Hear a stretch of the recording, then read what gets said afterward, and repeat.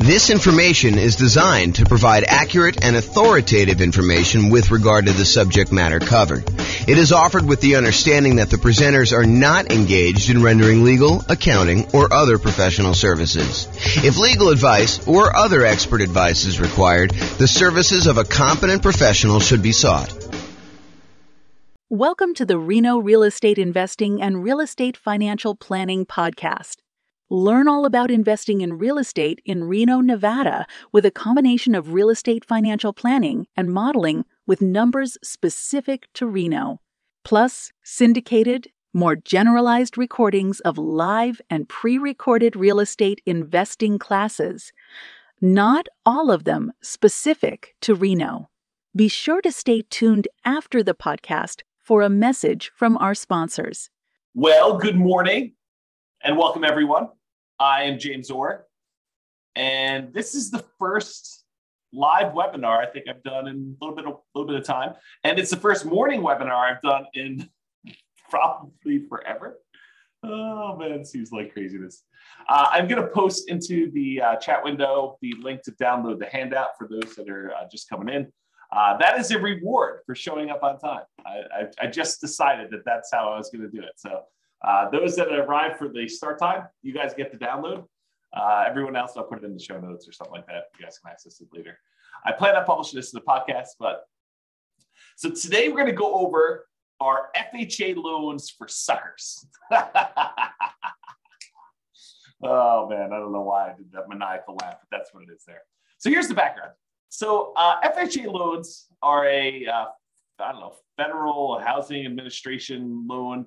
You can get the loan with 3.5% down, usually for owner occupant. I'll talk a little bit about some of the variations on that, but they kind of get a little bit of a bad reputation. So whenever you get an FHA loan, whenever you put less than 20% down, there is a thing called private mortgage insurance. And I'll go over a little bit more about private mortgage insurance here in the next slide. But FHA loans, their equivalent of private mortgage insurance, it's like a slightly different name. It's called mortgage insurance premiums.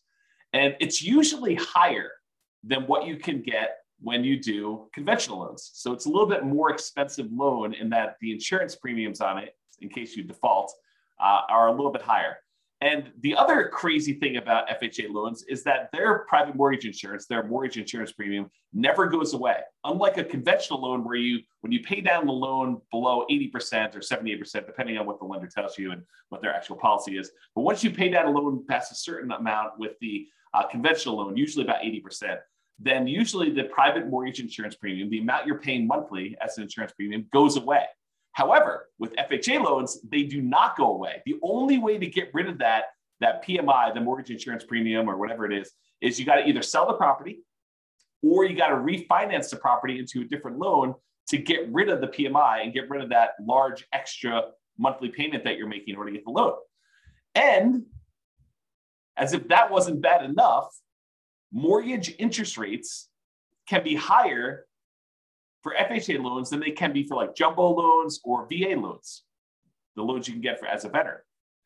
And as if that wasn't bad enough, there are lower down payment programs than the 3.5% down. Like you can get a conventional 3% down payment loan or a VA loan with nothing down or a USDA loan with nothing down. So those are just a couple examples of the loan programs you can get with nothing down or low down that's lower than 3.5%. So it's not like this is the ultimate low down payment solution and you got to deal with all this extra nonsense in order to be able to get it. There are programs that have lower down payments that you can still get. So the question that becomes, are FHA loans for suckers? Well, not so fast. Let's take a look at these issues a little bit closer and some of the benefits of getting FHA loans and see if this really is an option for you if you're still getting a loan, kind of do that. But before we do that, I did promise that I would go over a little bit of what private mortgage insurance is. So this is sort of like a private mortgage insurance primer or primer, depending on whether you're British or American. And I don't even know which one's which. I bet your primer is the British version, but I'm guessing. I really don't know. Okay, so since a hefty part of the discussion we're going to have about FHA loans involves private mortgage insurance AKA PMI. It's often abbreviated PMI. I'm going to give you a brief introduction about like what it is here. Now, I've taught an entire 2-hour class where I dive deep into what private mortgage insurance is.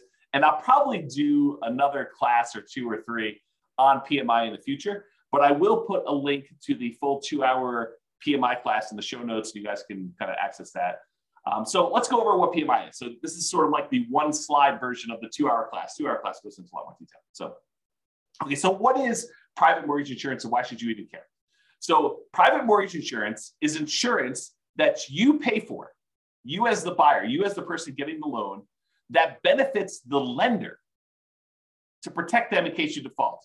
So the basic idea is this. The lender says, hey, look, I would really like to give you a loan, and I really want you to put 20% down.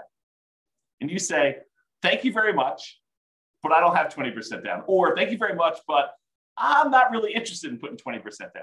So they say, okay, I'll tell you what we're going to do. I don't really want to give you this loan unless you put 20% down, where I'm protected in case you default. If you get this loan from me and you decide not to pay, or you end up not being able to pay or something like that, and I have to foreclose on you, I don't want to have to come out of pocket in order to pay for, these losses I might have when I go to sell the property. So really what I want to do is I want to be protected. And I think I'm well protected if I have a 20% cushion. If you put 20% down, I could sell the property, get out of it probably with a little bit of profit maybe, or maybe just break even when I factor in all the time it's going to take of you not making payments for whatever time it is, and foreclosing on you and hiring attorneys and maybe having to go in there and fix up the property and holding the property and all that other nonsense. I feel pretty well protected if you put 20% down. But you tell me you don't want to put 20% down. So I'll tell you what I'm going to do.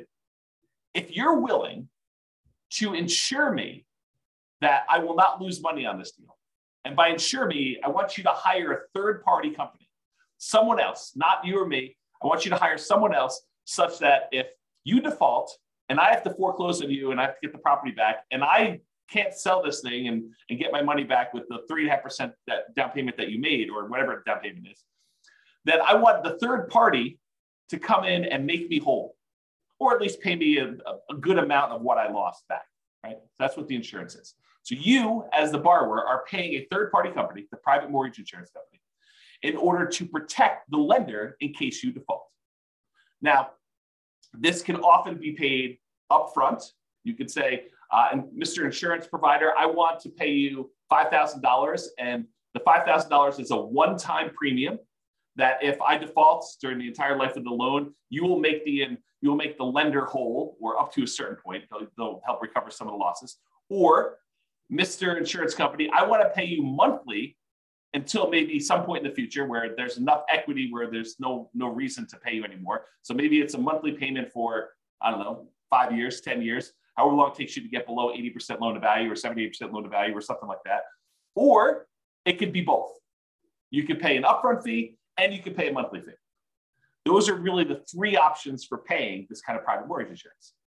So how much is the private mortgage insurance? Well, there are lots of factors that determine the rate. And I go over a lot of these in the PMI class, the full 2-hour class, which I'm not doing now. Except with FHA loans, they're usually standardized for everyone. So there's no if you have better credit, you get a lower rate, or if you have 2 people on the loan, you get a better rate. Those are some examples of how they vary. But with FHA loans, it doesn't matter. They're usually standardized for everyone, but can vary depending on the term of the loan you choose and the amount you put down. So the PMI, the equivalent of PMI, it's actually mortgage insurance premium, MIP. So if I say PMI and I'm talking about the FHA loan, it really is MIP, but they're the same mechanically. They work the same there. So with this FHA loan, it can vary depending on the term of the loan. If you do a 30-year loan versus a 15-year loan, for example, and the amount you put down. So 3.5% is the minimum you can typically put down with FHA, excluding this whole down payment assistance thing, which is often coupled in with FHA.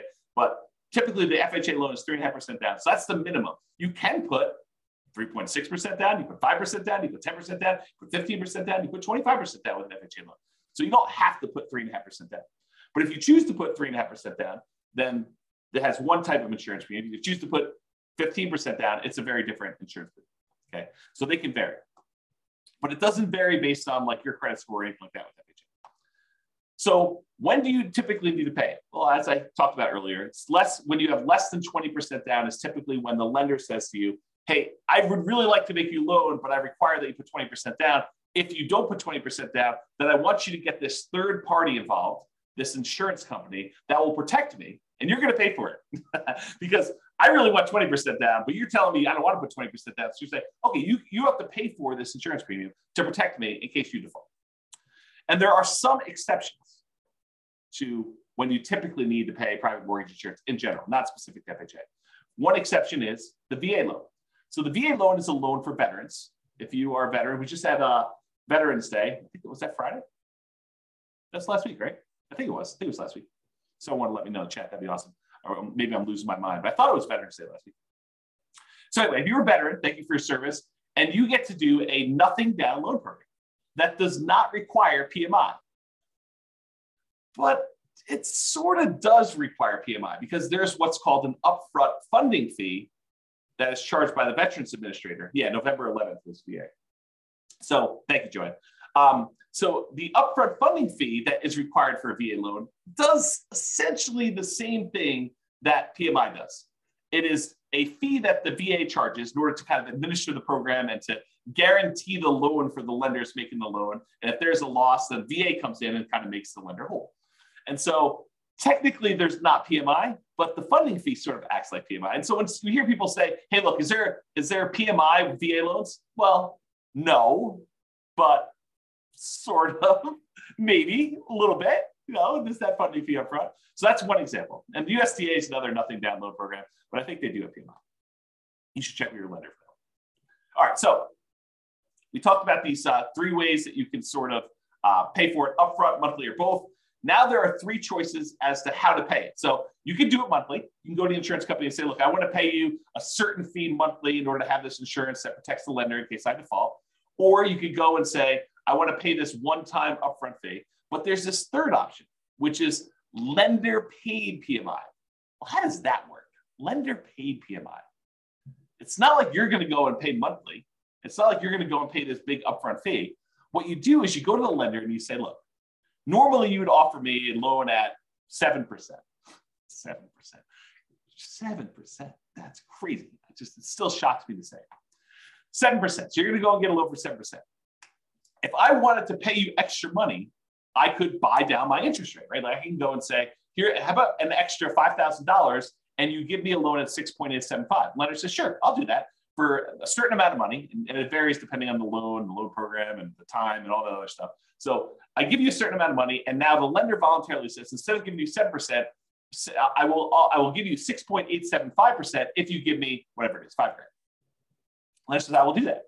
And so you say to the lender, well, how about we do it the other way? How about instead of me coming to the closing with some of these extra closing costs and everything, how about you cover the closing costs, or you give me a little bit of money to cover the closing costs, and I will voluntarily take 7.125, a slightly higher interest rate. So instead of buying down the rate, you say to the lender, I will actually voluntarily pay a little bit more to get a higher rate, and you cover some of my closing costs. You give me like a credit, is the way to think about it.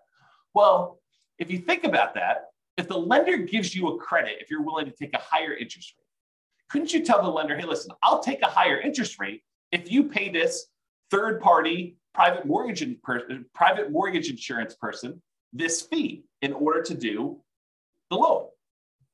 And the lender says, yeah, that'll work for me. So I'll tell you what, normally it'd be 7%, that's just arbitrary number, 7% for the loan. But if you pay 7.25%, I will go ahead and give you a credit big enough to be able to pay this lender paid, this upfront mortgage insurance, and we'll call it lender paid PMI. Now, I don't know if the lenders would describe it as this, but mechanically, that's pretty much what's going on, right? I mean, you're basically voluntarily taking a higher interest rate, and they're getting a credit back, and the lenders basically saying, okay, we'll use that to cover PMI. So we call that lender paid PMI. So you can either do it monthly, directly to the PMI provider, the PMI private mortgage insurance company, or you could do it one-time lump sum upfront fee, or you could do this lender paid PMI, which is sort of like the lender saying, okay, I'll take this thing and I'll do that. Now, in the PMI class, I go through like, pros and cons of each. And in fact, I probably should do a full new class on that. Like, what's the pros and cons of doing one versus the other? But this is sort of a class on FHA loans specifically, and we're not going to go into that. But I should do that class. Note to self. Okay, so what's wacky about the FHA loan? We kind of talked about this in general. But for FHA loans, there is both a one-time upfront payment, and in addition, there is an ongoing monthly premium payment. Whoa. So if I go get like a conventional loan, it's usually like one or the other. And by the way, there's probably some insurance company out there that will take a slightly lower upfront with a slightly lower monthly and do like a hybrid approach. It's possible that those exist. I don't know. I'm not like an expert at PMI, right? It's not like I'm the lenders or the insurance companies doing this. But there probably are some that do that. But with FHA, it's required. You have to do the upfront payment, which they call upfront mortgage insurance premium. Kind of checks out. And the monthly private mortgage insurance premium, which they call mortgage insurance premium, or MIP for short. Okay. So you have both. The upfront mortgage insurance premium is usually, and it can vary a little bit, I think, 1.75% of the loan amount. You're like, well, if I have to put 3.5% down and this 1.75, it's not really 3.5% anymore, right? It's like 3.5 plus 1.75, which if my math is right, is like 5.25 or something like that. So it's not that way. But wait, you can actually finance that. And so instead of having to come up with this 5.25% down instead of the 3.5, you could say, I'll do the 3.5%, but we'll add this 1.75% onto the loan amount so I can finance it. Okay, well, that's interesting. It's bad in some ways that I got to pay this upfront fee, and it's not the lowest fee I've ever seen, right? It's not super, super cheap to do this. And I can finance it. Okay. And the monthly part of this payment, because you have to do both with FHA, the monthly part is usually 0.85% of the loan balance. 0.85% of the loan balance. So it's almost like getting, a 0.85% higher interest rate. So if you were getting a 7% loan, when you factor in what the PMI part of it would be, it's almost like getting a 7.85% interest rate. Whoa, that's much higher than I would have expected. And realize this was 0.85 back when interest rates were 3. So before you were going from 3 to now almost 4% when you have 3.875 or 3.85, right? It increased by almost a third back then. Now it's like, well, you're at 7. It increases by 0.85, which is almost a 7. A little bit less of a percentage-wise increase, right? For those that like that. It can change if you do a 15-year loan or you put more than 3.5% down. So it doesn't have to be 0.85. And there's, go talk to your lender. They'll give you the details on exactly what it is at the time. But it's this idea that it's usually upfront and monthly for the FHA. So you're like, that kind of sucks. So our FHA loans kind of for suckers. I don't know. We'll see. Now, what I'm about to tell you are like some of the requirements for getting an FHA loan. And I'll tell you, beware.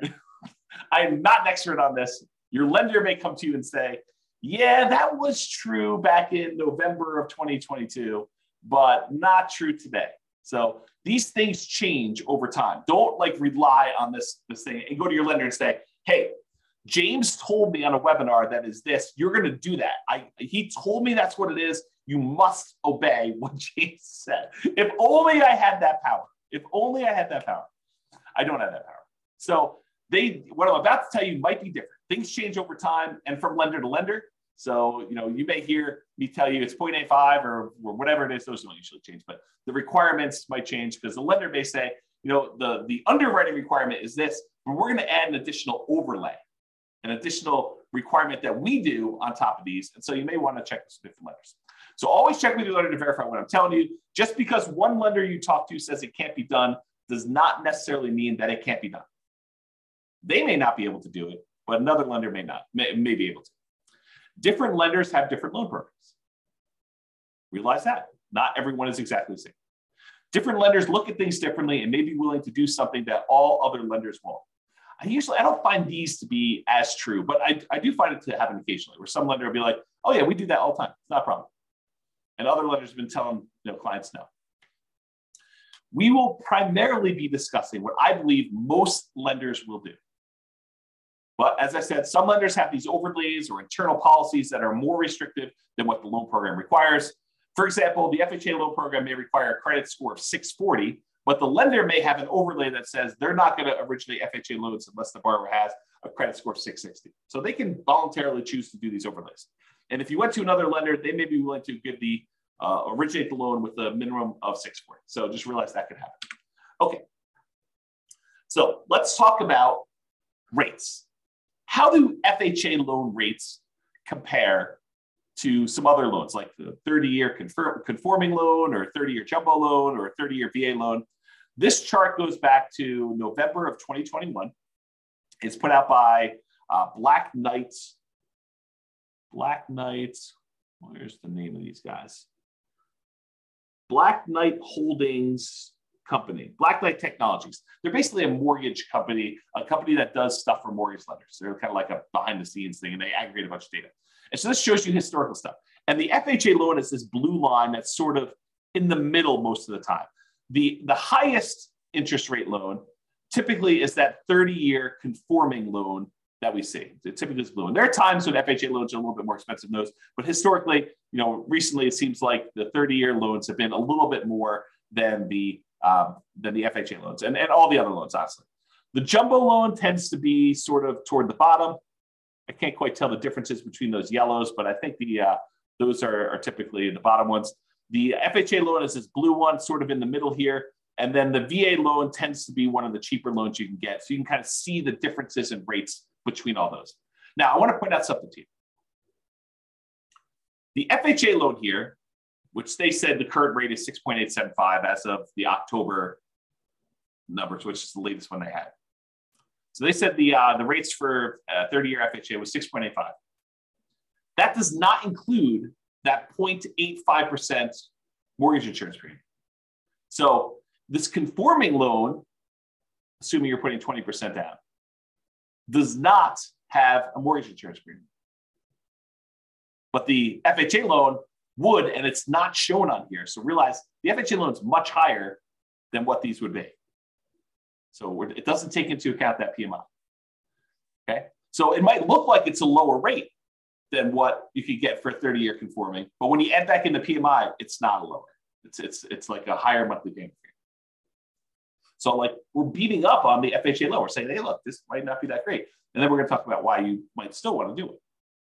So mortgage insurance. I'm going to show you an email received from a credit union local to where I live. It doesn't matter. You can go find your own local credit union. This is not, I'm not offering you this rate. It's not like, oh, James told me I could get this rate. No, that's not what I'm telling you.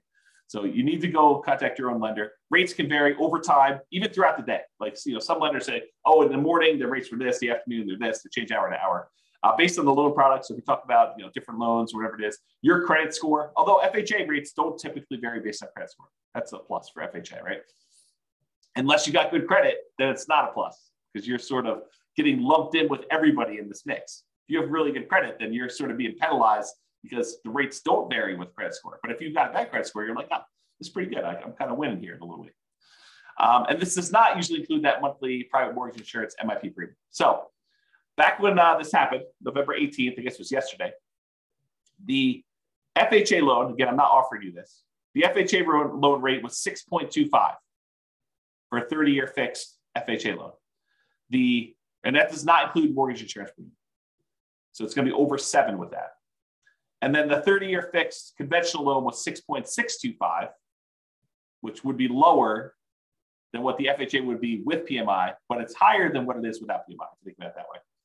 And I guess they don't do VA here, but they have some ARMs and they have some jumbo loans. Jumbo loan 6.875 and the 7-year ARM jumbo is 5.875. So you can kind of get a feel for that. Okay, so I just want to give you a feel for what rates were. So how popular are these FHA loans? Is this like 1% of the population's getting them? Like no one's getting them, but we talk about them all the time? Or like 80% of the market's getting them? Like what's going on? And so this shows you, same company, Black Knight, put out this or Originations Market Monitor report. This is through October 2022.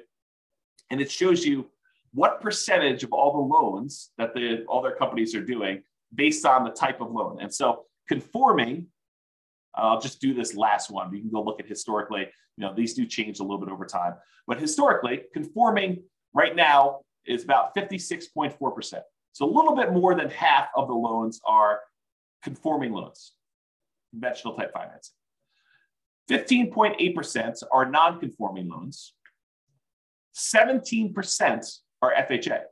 So not quite a fifth, but a decent amount, like a significant enough amount that you could say, hey, this is pretty significant stuff. Only 10% of the loans right now are VA loans, and only 0.8%, less than 1% of loans are USDA. And the benefit of the USDA loan, it's another nothing down loan program. You got to buy in a rural area, although I think some people would be surprised what's considered rural. And you can look up if your area is rural on the USDA website. Just look up a USDA eligibility map, and it will allow you to type in addresses and find out if that property qualifies for USDA loans. And there's some income limitations. You can't make too much, can't make too little. The VA loan's a nothing down loan program, and you have to be a veteran. So if you're not a veteran, you can't get that nothing down loan program, but you can get a nothing down loan program with the USDA.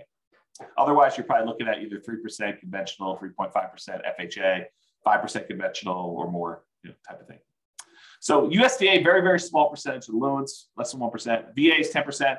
FHA, now 17, a little less than a fifth, all those loans there. So you get a feel for how big of a deal these are. One of the advantages, though, of these FHA loans is they are easier to qualify for. So conventional loans, the minimum down payment for the conventional loans as of right now, and these loan programs can change, but right now, 3% conventional loan. FHA is 3.5%. So more down payment for FHA than conventional. The minimum credit score to get a conventional loan is 620. With FHA, the minimum is 580, but you got to have all the stars aligned and have a whole bunch of extra things in order to get that 580 credit score, right? Everything's got to be perfect. Otherwise, you're probably looking at 640 for the FHA. And that is a much more lenient credit score for getting the FHA. In fact, FHA tends to be the go-to loan if you've had some credit blemishes or issues in the past. If you had a bankruptcy, that's fine. If it was more than 2 years ago, you can still get an FHA loan, as long as your credit score's gone up, right? You got to be working on stuff once you've had that bankruptcy. You had a foreclosure, no problem. FHA loans will still do those after 3 years. Conventional, a little longer. Okay. Can the co-borrower, if you want to get a co-borrower to help you qualify for the loan, must they be related? With conventional loans, they do not need to be related. With the FHA loans, they must be related to you.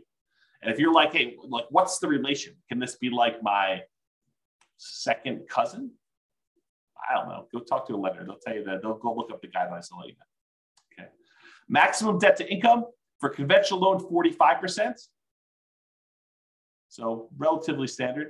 For FHA, you can go all the way up to 57% debt to income. So this is a higher risk loan for the lender, right? Because they're willing to accept people that have had bankruptcies relatively recently, within 2 years, more than 2 years rather. Foreclosures, at least 3 years ago, they'll allow a maximum debt to income, which is significantly higher.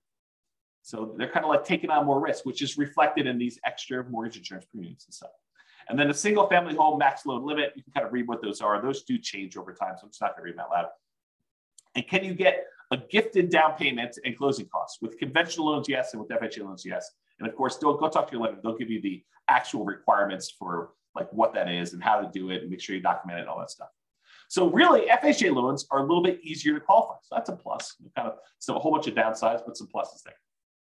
What about credit scores? Well, if you have a 360 to a 499, you do not meet the minimum credit score requirements for FHA. So less than 500, not happening. You have to get creative. You have to go do creative financing, buying properties subject to, or taking over existing loans, or doing a lease option or something like that, or you're saving up and buying properties all cash. That's another alternative. So if you've got less than a 500 credit score, that's going to be a challenge to do that, or partner with somebody who has a better credit score. If you have between a 500 and a 579, the minimum down payments for an FHA loan, if you have a credit score between those, is between 5 to 10%. So you can do that, but it requires more down. If you have a 580 to a 619, 3.5% down payment is required with compensating factors. So this is sort of me telling you that a whole bunch of other things need to align. You need to be kind of like in a perfect situation, have a whole bunch of extra stuff going your way in order for you to be able to do an FHA loan with 3.5% down with a credit score between 580 and 619. However, if you're between 620 and 850, just 3.5%. Don't need these extra compensating factors right there. And of course, go verify this with the lender. This is not intended to be like James is qualifying you on a webinar for getting an FHA loan, right? This is sort of giving you an idea of, are FHA loans for suckers? I mean, that's the title of the class. So that's the idea. Okay. So average credit scores. So typically, if you're getting a conforming loan, you historically have had a much higher credit score than if you had an FHA. If you think about this, this sort of makes sense, right? If you have a higher credit score, you want to be rewarded for that. You don't want to be penalized for having these, better credit scores than some of the FHA loan people that don't get penalized for those. And so you typically choose a better loan program for you, a loan program that has better rates and terms and stuff. And there's some limitations, which we'll talk about here in a second. For VA loans, they're sort of in between. They're not quite as high as conforming loans, but they are higher than FHA. And then FHA typically has the lowest credit scores, historically, the people getting those loans. And so they're usually between 660 and 680. We've been trending down a little bit, as we kind of move through time. And this is going all the way back to November of 2019. Okay. All right. Here's one of the main reasons, in my opinion, why FHA loans become attractive, especially to investors. You're like, to investors? James, I thought you told me FHA loans you have to owner occupy. Or maybe I didn't tell you that. But you do. You can't use an FHA loan. You can't put 3.5% down and buy a property and not move in. But wait, you just said these would be good for investors. You're confusing me, James. What? I'm confusing myself. Oh my gosh. You're confusing me, James. You said they have to own or occupy, but how are they good for investors? Oh, this is pretty interesting things. So FHA loans are one of the loan programs that you could do with low down payment and buy multifamily properties. So you could buy a duplex, 2-unit property, a triplex, 3-unit property, or fourplex, 4-unit property with FHA loans with 3.5% down. So you can go buy a duplex, got to move into one of the units. That's the requirement. But you can go get an FHA loan, put 3.5% down, move into a duplex, move into a triplex, got to move into one of the 3 units for the triplex or one of the units for a fourplex. Okay. So that becomes super interesting because you can't do these 3% down conventional loans or 5% down conventional loans and buy a duplex, triplex, or fourplex. You can only buy single family homes with this. And if you're going to do a non-owner occupant, if you're going to buy it as an investment property, you most of the time need to do at least, well, there's some exceptions, but usually 20% down. There are some exceptional loans where you can do 15% down to buy a non-owner occupant investment property. But you got some PMI and the rates are higher and some stuff like that. So one of the advantages of using FHA loans is you can buy duplexes, triplexes, or fourplexes in addition to single family homes. So it doesn't have to be duplex, triplex, fourplex. You can do single family homes, and then you can also buy duplexes, triplexes, or fourplexes, which is similar, by the way, to VA loans. VA loans, you can also buy a single family home, condo, townhome, detached house. Plus, with a VA loan, you could also, with nothing down, buy a duplex, a triplex, or a fourplex. Again, for the VA loan, though, you have to be a veteran. FHA, you do not.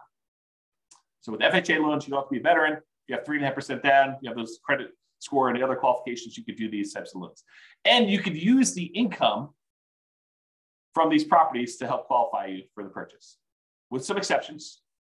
So talk to your lender. It's not like it's universally true.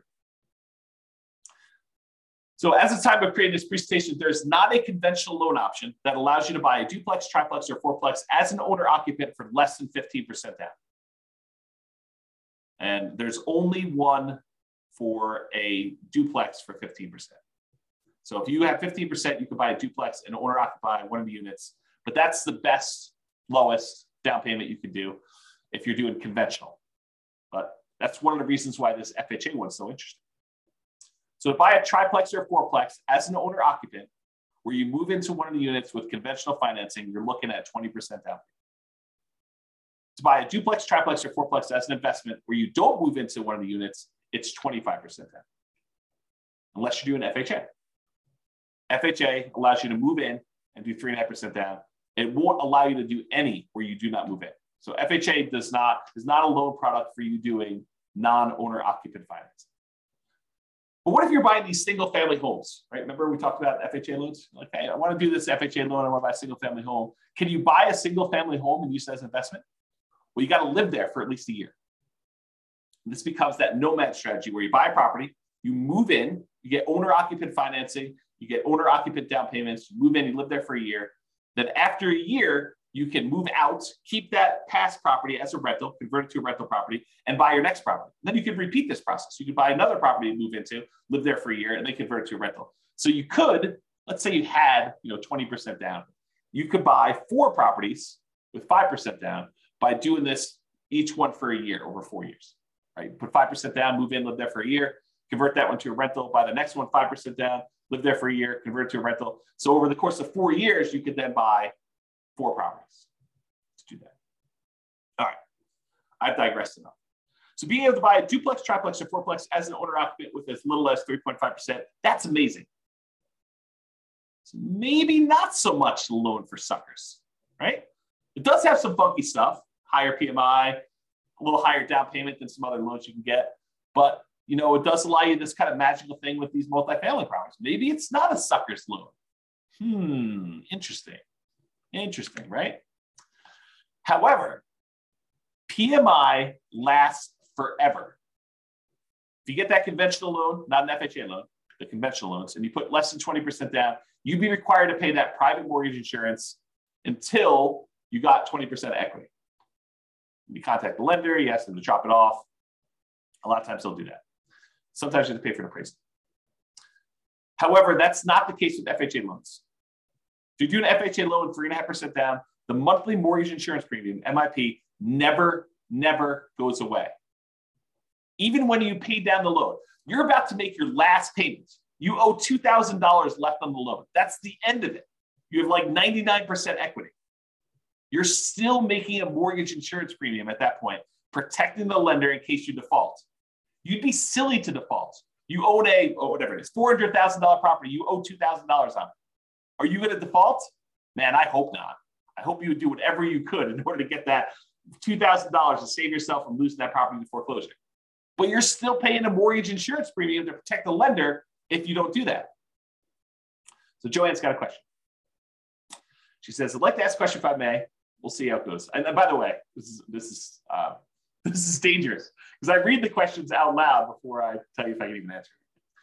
If I have a conventional loan, will the bank let me know that I don't have to pay PMI anymore once I meet the requirements when the PMI goes away? No. You're going to have to figure that out on your own and contact your lender and say, hey, look, I think I've got more than 20% equity and do that. The only time PMI would drop off automatically is when you paid down enough on the loan from the original loan balance and the original property value that it would be 20% equity. So they do a calculation. They say, look, when you got this property, it was whatever it's $400,000, and you had 10% of equity in the property.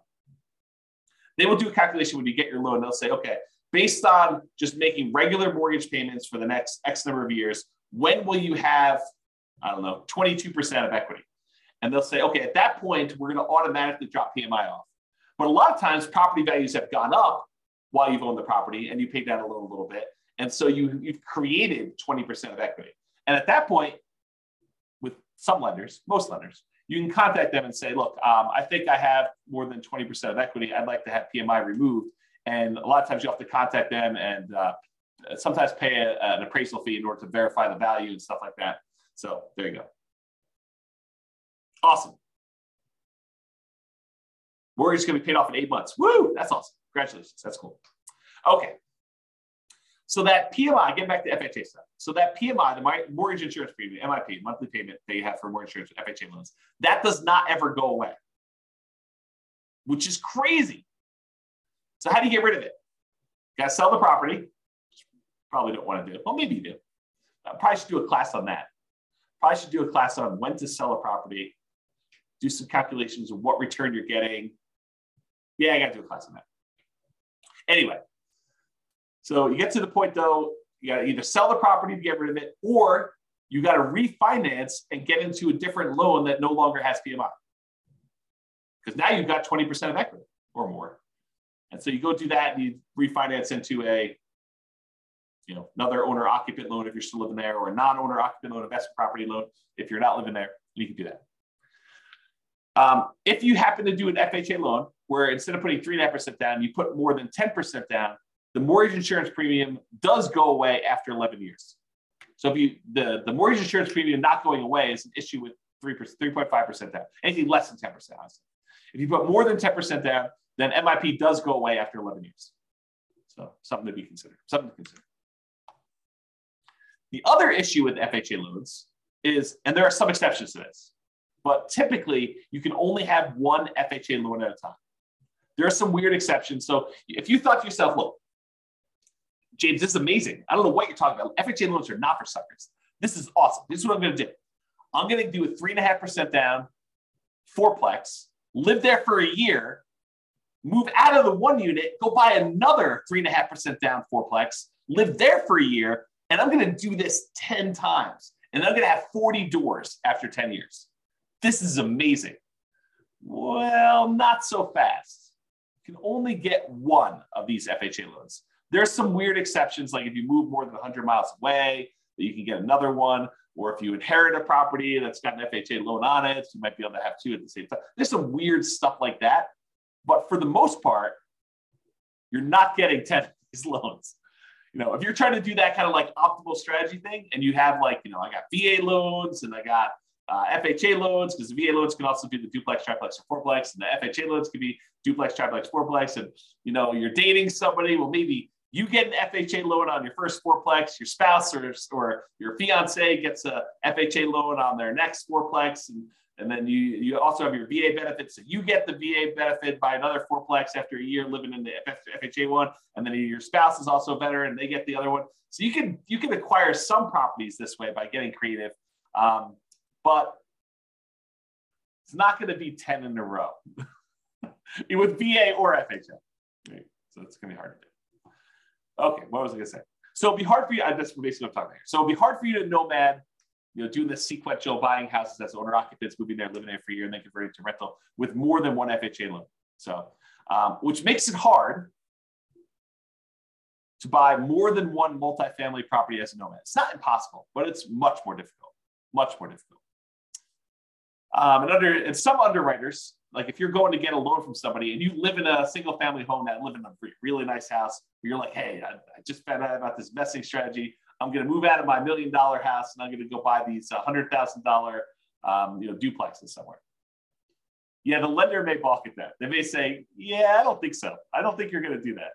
And they may give you some pushback. The underwriter may say, we don't believe you that you're going to go move into this property. And they may say, we're not willing to do that loan. So realize that if you live in a single family home, the underwriter, the person who kind of underwrites the loan, may give you some pushback over you trying to buy a duplex, triplex, or fourplex in general, not specifically to FHA loans. So just realize that that's potentially problematic. Maybe you get lucky and the underwriter's like, yeah, that's cool. But you heard it here first. It's actually hard to do. Okay. I probably do need to do a whole class on this, but I'll give you the short version. All right, so imagine for a minute that you live in a market where cash flow sucks. There's basically no cash flow on any properties. It covers itself, but it's zero, like zero positive cash flow. It covers all the expenses and maintenance and property management, all the other stuff you're doing there, your mortgage payment, but there's no extra cash flow for you. So you have no cash flow on this property. And let's further assume that the property does not go up in value. You buy a $100,000, $400,000, $1 million property, and guess what? 30 years from now, it's worth exactly the same. Still worth $100,000, $500,000, $1 million, whatever I said. It's the same price property. So you have no appreciation, you have no cash flow, and I'll even say the tax benefits you get and cash flow net out to zero. So you got some tax benefits from owning this property as a rental. Let's just assume that and cash flow are a wash, like zero. You're not making any benefit from that. So you get no appreciation, no cash flow, no tax benefits, but you do get the paying down on the loan. So you're making ground. You put up whatever it is, 3.5% down payment on the property, And at the end of 30 years, the property is paid off. So you went from a 3.5% down payment to now you own 100% of this property. Even though the property didn't go up in value, you now own this without a loan. So you made some ground on your investment. Your investment, the 3.5% they put down, whatever it was, let's call it $15,000. $15,000 you put down is 3.5% down payment. That now is worth $300,000 at the end of 30 years. So your $15,000 grew to be a $300,000 paid off property, even though the property value didn't go up and you made no cash flow on it. And honestly, after the property is paid off, you probably have cash flow at that point. But let's assume there's no cash flow over the entire period that you own it. What's the return you're getting by putting that 3.5% down and then having a paid off property at the end, even though the property didn't go up in value? Well, it turns out that return is 11.823%. So you got an 11.823% return, compounding annual growth return on your money for that entire 30-year period. Well, that's interesting. What kind of returns might you get in the stock market? I don't know. 5, 6, 7, 8, 9, 10, 11, 12, depending on who you believe and what numbers you believe and how that all works out. And that's not guaranteed, right? That's fluctuating. You don't really know what the return is. I mean, a lot of us have seen our stock market accounts kind of go down the last, couple of years. So you have this variable rate return, but which might be, probably 8%, give or take. I mean, I don't really know what it is. But now I tell you, look, you put 3.5% down this loan, and I'm assuming property values don't go up at all. You got no cash flow. You got no tax benefits. This is just paying down the debt on the property. You get 11.8% return by getting this FHA loan. Well, that doesn't seem like a sucker's deal. You're getting 11, almost 12% return on your money by doing this FHA loan, by having a paid off property. Well, that's pretty cool. What if you put 5% down? You did a conventional loan.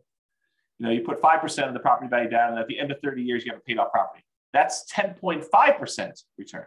So FHA loan, because you put less down and you still have the same paid off property at the end, the same value of the property at the end, that's paid off.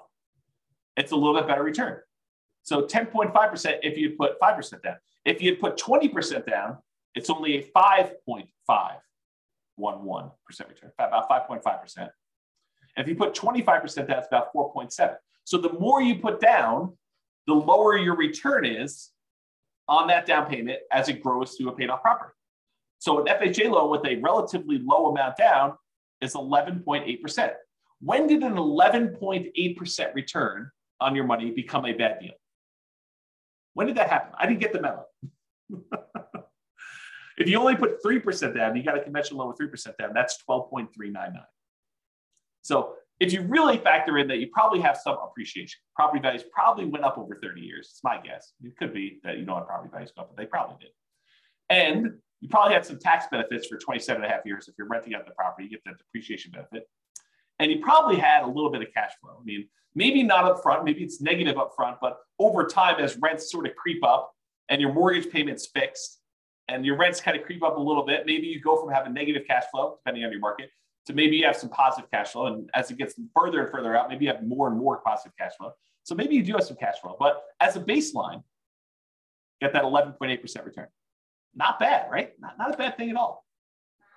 So in conclusion, that's where I wrap things up. Here are some of the downsides to doing FHA loans. They have higher private mortgage insurance. It's typically higher than what you can get if you got conventional loans.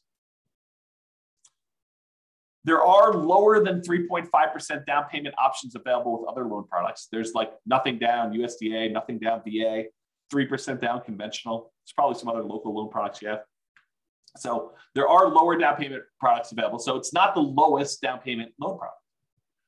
They have both the upfront mortgage insurance premium and that ongoing monthly mortgage insurance premium. And you don't get any benefit for having higher credit scores that will lower your PMI. So in those ways, it's kind of sucky, right? I mean, you got upfront, you got monthly, and it doesn't go away. And I didn't say it doesn't go away, but your credit score doesn't impact it. It's not like it gets better if you got better credit. And that private mortgage insurance lasts for the life of the loan, doesn't go away once you get to 20% equity. And sometimes there's a higher, what I call effective interest rate. We take the interest rate and you add in that monthly PMI. It's higher in most cases, I would say. And you can typically only have one FHA loan at a time. There's some exceptions, but typically you can only have one. And to top that all off, you have to move into the property. Even if you're buying a duplex, triplex, or fourplex, you got to move in. So those are kind of the downsides, the cons of getting FHA financing. But what are the pros?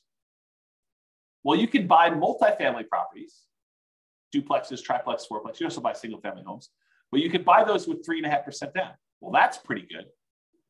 Being able to buy a investment property, duplex, triplex, or fourplex with 3.5% down, maybe over time, the income from the other 3 units, if you buy a fourplex, can help offset or completely eliminate the amount you're paying yourself. That'd be ideal. I think this is a huge plus for like nomads who are buying that property, moving in for a year, and then buying the next one, or house hackers who are kind of like renting out part of their property. You can get these FHA loans with lower credit scores than conventional. You can have higher debt to income. So if you've got a high debt to income ratio, these will allow you to qualify for these. It's also easier to get with a recent bankruptcy or foreclosure. I think it's 2 years for bankruptcy and 3 years for foreclosure. It has to be that long away from when you did it. And this is often the loan combined with down payment assistance programs. So a lot of times if you have down payment assistance in your local market, they're combined with FHA loans in order to do this. So for those reasons, there's some pros. So I don't know. What do you think? The question is, are FHA loans for suckers? Definitely has some downsides, definitely has some upsides. What do you all think? Anyone want to participate? Tell me what you think. Otherwise, that is the end of the presentation. No one wants to participate. Or people are typing real stuff.